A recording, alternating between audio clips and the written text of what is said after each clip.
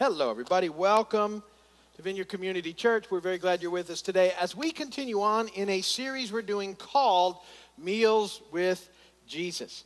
And what we're basically doing in this series is we're working through the Gospel of Luke together because Luke, when he wrote it, he really sort of focuses in on Jesus being either on his way to a meal, at a meal, or leaving a meal. And you've seen that throughout the Gospel as we've spent time, and that we can learn a lot from these interactions and things that happen at a meal. And we've learned that Jesus looks forward to sharing a meal with anyone, that meals at that time weren't just a quick place to come and sort of satisfy your hunger. They were really a very central focused point of relationship. They were a very important part of the culture. And Jesus will invite anyone to the table, from the worst of the worst, the tax collectors, to the very self-righteous Pharisees. And I've said to you, these meals, they're a picture of the grace of God. There's Jesus, fully God, fully man, welcoming everyone to the table and welcoming them. He wants them to be a part of everything. And I said, to sort of remember this whole series, that this is what I've been saying, that before Jesus ever picked up the cross, he picked up a fork, and things started changing. And so we're looking at that idea as we look at these meals together. And over the last 3 or 4 weeks or so, we've been sort of focused in an interaction that Jesus had been having with Pharisees at the dinner table, at a meal, and he's been talking to them. And we've just finished looking at Luke chapter 15. There's parables in it. The first two, was the parable of the lost sheep and the parable of the lost coin. And last week we started talking about the parable of the lost son. But I said there's a second little part to that I wanted to devote a whole message to. And that's the story of the older brother. And really, when we look at this today, you're going to see that Jesus is talking directly now to the Pharisees to try and see them to get their point. And it's very important that when you read about the Pharisees, you don't just dismiss them as people you're not concerned about. They're just inherently evil people. They really weren't. They started out well. They had a very important mission when they started a couple hundred years prior to this time of protecting the Word of God from being changed by the Greek culture. And so they gathered around with this purpose in mind. But over time, rather than just allowing God to shape their characters from the inside out, they'd made a rule for everything, and in the process had lost the idea of who God is. And they'd lost the mercy and grace of God. They'd lost the idea of a relationship with a loving Father. They just moved away from that, and they had changed it into something else. And the reason I've been telling you why it's important to look at that is that the church has a tendency to do that. And we have to be very careful that we don't just become all about being rule followers and we miss the heart of God for the lost, the lame, the blind, the crippled, the poor, which is what he's been talking about. These are the people that are invited to the table, and that's us. But sometimes we get in, and then all of a sudden we start to change and become something else. And we need to be very careful with that. So we'll be talking about that today as we look at the second little part of the end of Luke 15, which is the second part of the parable of the prodigal son. And you could, in effect, call it the parable of the older brother, if you'd like. So that's the intro. We're on our way in. During the transition time, I always like to tell you a bad joke or a bad thought or something. I got 3. You can help me narrow them down for tomorrow. Yesterday, I gave away a bunch of dead batteries, free of charge. No? Yes? No? Well, got a clap. I don't know. I'm going bananas. That's what I say to my bananas before I leave the house. No? Yeah, not bad? Never give up on your dreams. Keep sleeping. Well, there we go. Okay. We'll have to weigh them further. 2 out of 3? Now, I don't know which 2 to pick. All right, we'll figure it out. Luke chapter 15, the scripture reading here on purpose, beginning in verse 25. Meanwhile, the older son was in the field, and when he came near the house, he heard music and dancing. So he called one of the servants and asked him what was going on. Your brother's come, he replied, and your father has killed the fattened calf because he has him back safe and sound. And the older brother became angry and refused to go in. So his father went out and pleaded with him. But he answered his father, look, all these years I've been slaving for you and never disobeyed your orders. You never gave me even a young goat so I could celebrate with my friends. But when this son of yours, who has squandered your property with prostitutes, come home, you kill the fattened calf for him. My son, the father said, you're always with me. Everything I have is yours. But we had to celebrate and be glad because this brother of yours was dead and is alive again. He was lost and is found. Now, at verse 25 there, blessed be the name of the Lord, the word of the Lord. At verse 25, the parable of the prodigal son takes his turn. And instead of answering the question that we've been looking at, what does it mean that Jesus is eating with tax collectors and sinners? The question now is, what does it mean that the Pharisees and the scribes are not eating with them?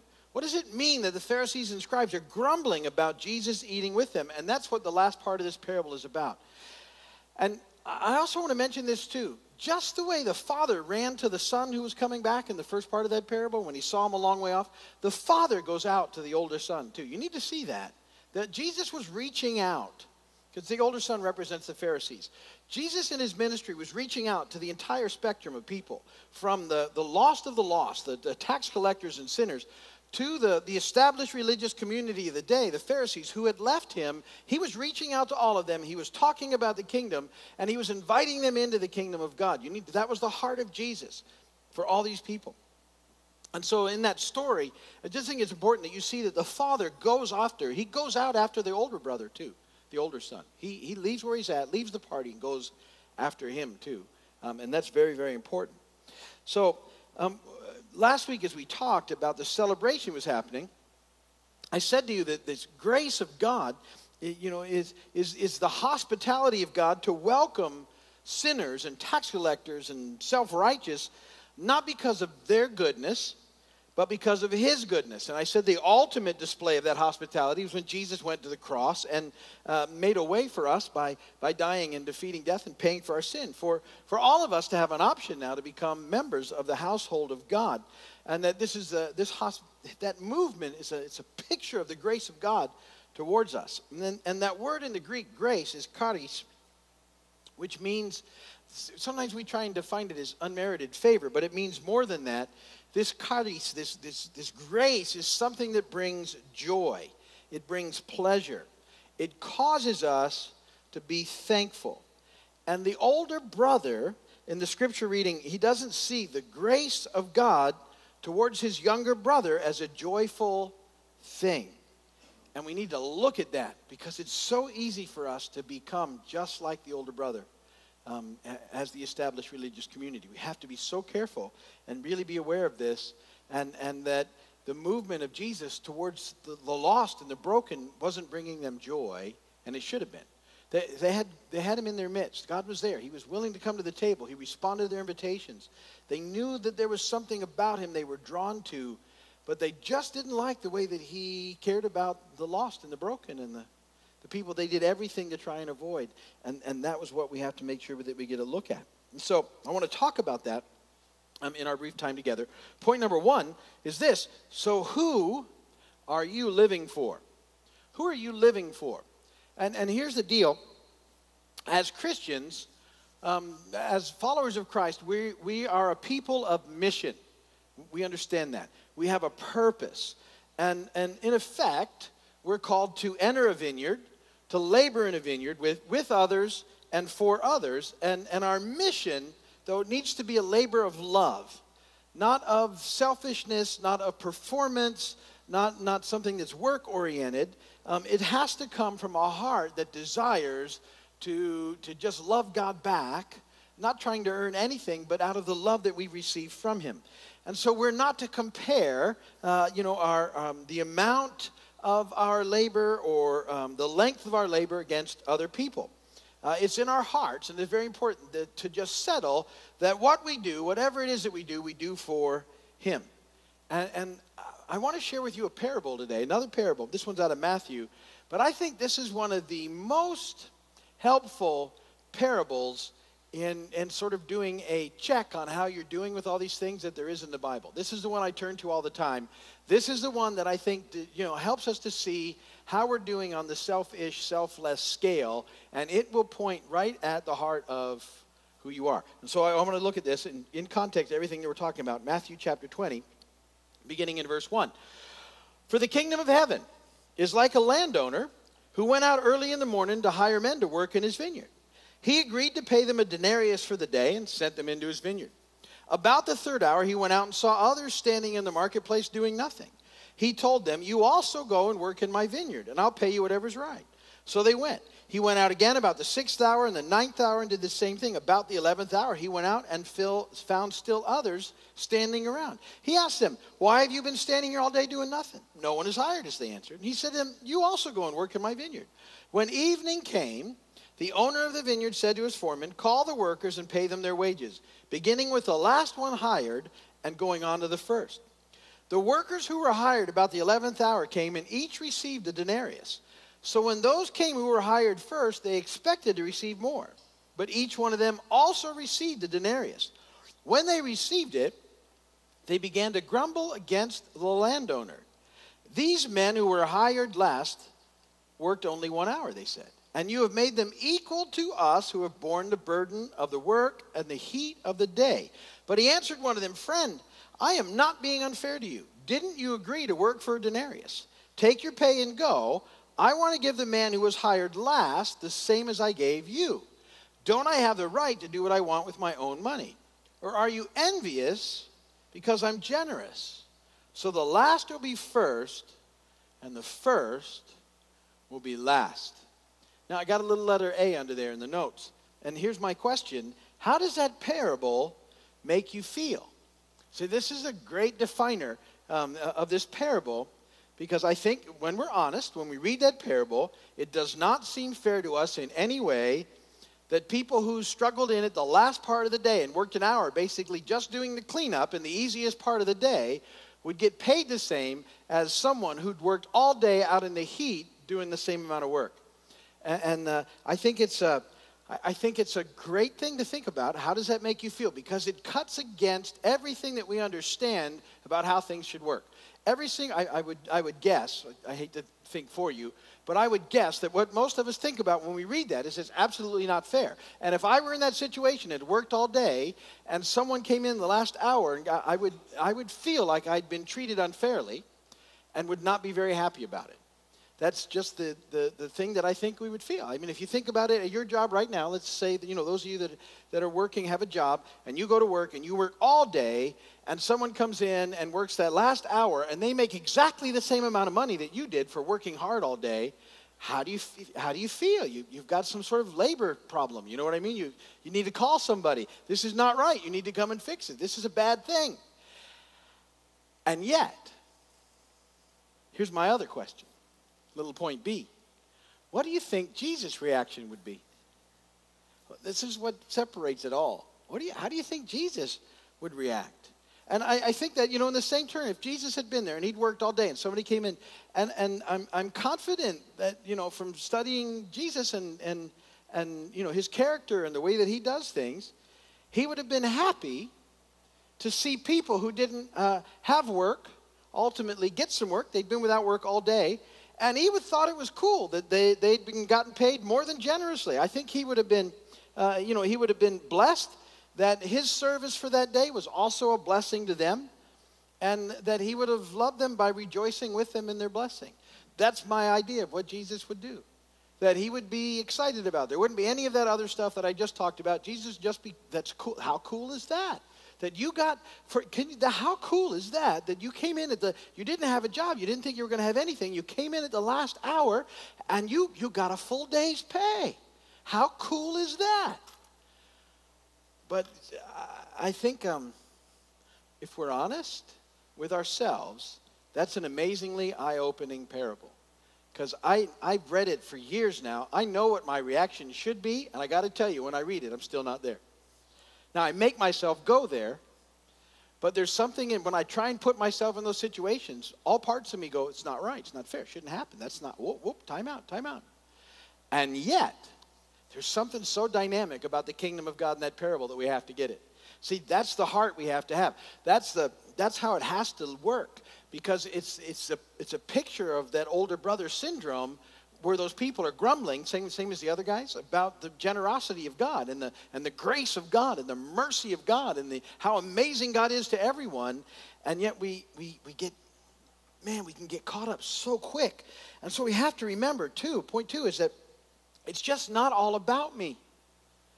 And yet we've lived most of our lives from that perspective. And so this is one of the biggest shifts we'll make in order to get this thing. It's not all about me. Whenever I say that, I need to make this caveat. It is some about me. And that's a good thing. So it doesn't mean it is none about you. It's some about you. But it's not all about you. And that's what has to change. Paul said this in 1 Corinthians 15, 48 and 49. This is out of paraphrase. The first man was made out of earth, and people since then are earthy. The second man was made out of heaven, and people can now be heavenly.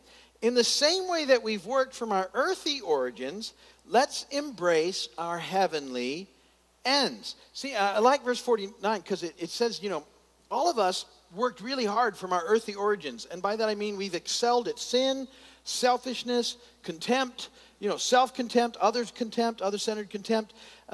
We've approached life from the old dead way of thinking of our earthly origins. And now what Paul is saying is, listen, with the same effort, with the same intensity that you lived that other life, now you have to live it in heavenly ways, in kingdom of God ways, in a different way of thinking, embracing, who Jesus is and what he's done and what he's doing. Because that's where life is found, full, abundant, heavenly life, eternal life. It's something that we can experience now. And I just want to encourage you to push into that whole dynamic every day, to catch yourself when you're getting stuck and trapped in the earthly way of thinking about things, and to just, try and see what Jesus would have done, what he would have been thinking about. What's the next right thing? How can I rejoice with people when they're being blessed instead of sort of going, well, what about me? What's wrong with me? Why not me? And get stuck there. Because you get stuck in that spot. You'll start trying to earn something and work for something, and you'll be a Pharisee before you know it happened. And then you're just useless in the kingdom at that point. The Pharisees became useless. They couldn't do a thing. They couldn't help anybody to find God. In fact, they were sending people in the other direction. That's our mission. It's the purpose. It's why we're here. Is to help people on this journey move from darkness into light, to be rescued from the kingdom of the enemy and into the kingdom of God. And if we lose sight of that, we become just something that doesn't have a point. And so we have to be careful with that whole process. And third, the whole thing is, don't miss the grace of God. Don't miss the grace of God. The writer of Hebrews said in Hebrews 12:15, see to it that no one misses the grace of God, and that no bitter root grows up to cause trouble and defile many. See, here's what happens. If we don't embrace in and rest in God's grace and understand how amazing his grace is, and that it's supposed to be a joyful thing when we see it at work in other people's lives. If we don't get a hold of that, we become bitter, and our life begins to have a negative impact on the lives of the people around us. And that's what happened to the Pharisees. Their lives actually had a negative impact on the very people they were supposed to help come to know God. And they'd missed the grace of God by relying just on their works and are having this negative impact on the world at the time.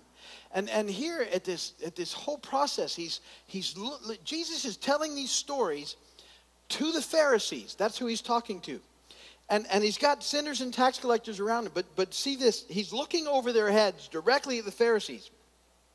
And he sees these hardened Pharisees, but he has a heart for them. The father went out to the older son, just like he did to the younger. He's got a heart to reach out to them. And he's basically saying this. He's saying, listen, all that's mine is yours.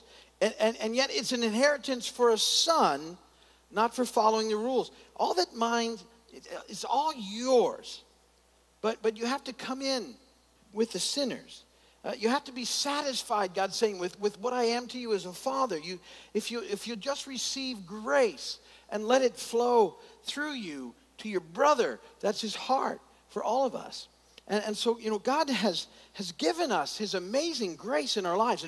And we have to remember this. We've just responded to it ahead of the rest, not instead of the rest. We just got a hold of it by the grace of God before some of the other people have. It doesn't make us better than them. It makes us realize they desperately need to be rescued too. And we have to live in that tension and that understanding. That God's heart is that everyone would experience and receive his grace and come into the family of God. That everyone would respond to the invitation to the table. And people have that choice, and some will and some won't. But the last thing we want to be is a stumbling block to them finding their way in by not understanding the grace of God. And that each time someone comes, we rejoice. Each time, remember I told you it kicks off a party in heaven? When something's lost, it's searched for and found, it starts a celebration. And that's the pattern, and that's the heart of God. And we don't want to be the people, that refuse to celebrate at these neat things happening because what about me? And the Father said, it's all about you. I love you. You're in. Just come on in. But we can get stuck if we're not careful. So, real life, full life, the abundant life that's available to us in Christ, it's found in living for him and in his grace. So think about that this week and think about how amazing the grace of God is and ponder that parable in Matthew 20. That's one of the best. You should every month you should go back and read that parable and see how you're doing. I read it all the time, and I'm like, still not there yet, but I'm working on it. And just allow that to change you in the process. That's good for today. If you're watching by video, thank you so much for watching. If you need prayer, go to the website. You can hit the prayer page. We will pray for you. We hope you come and visit us soon.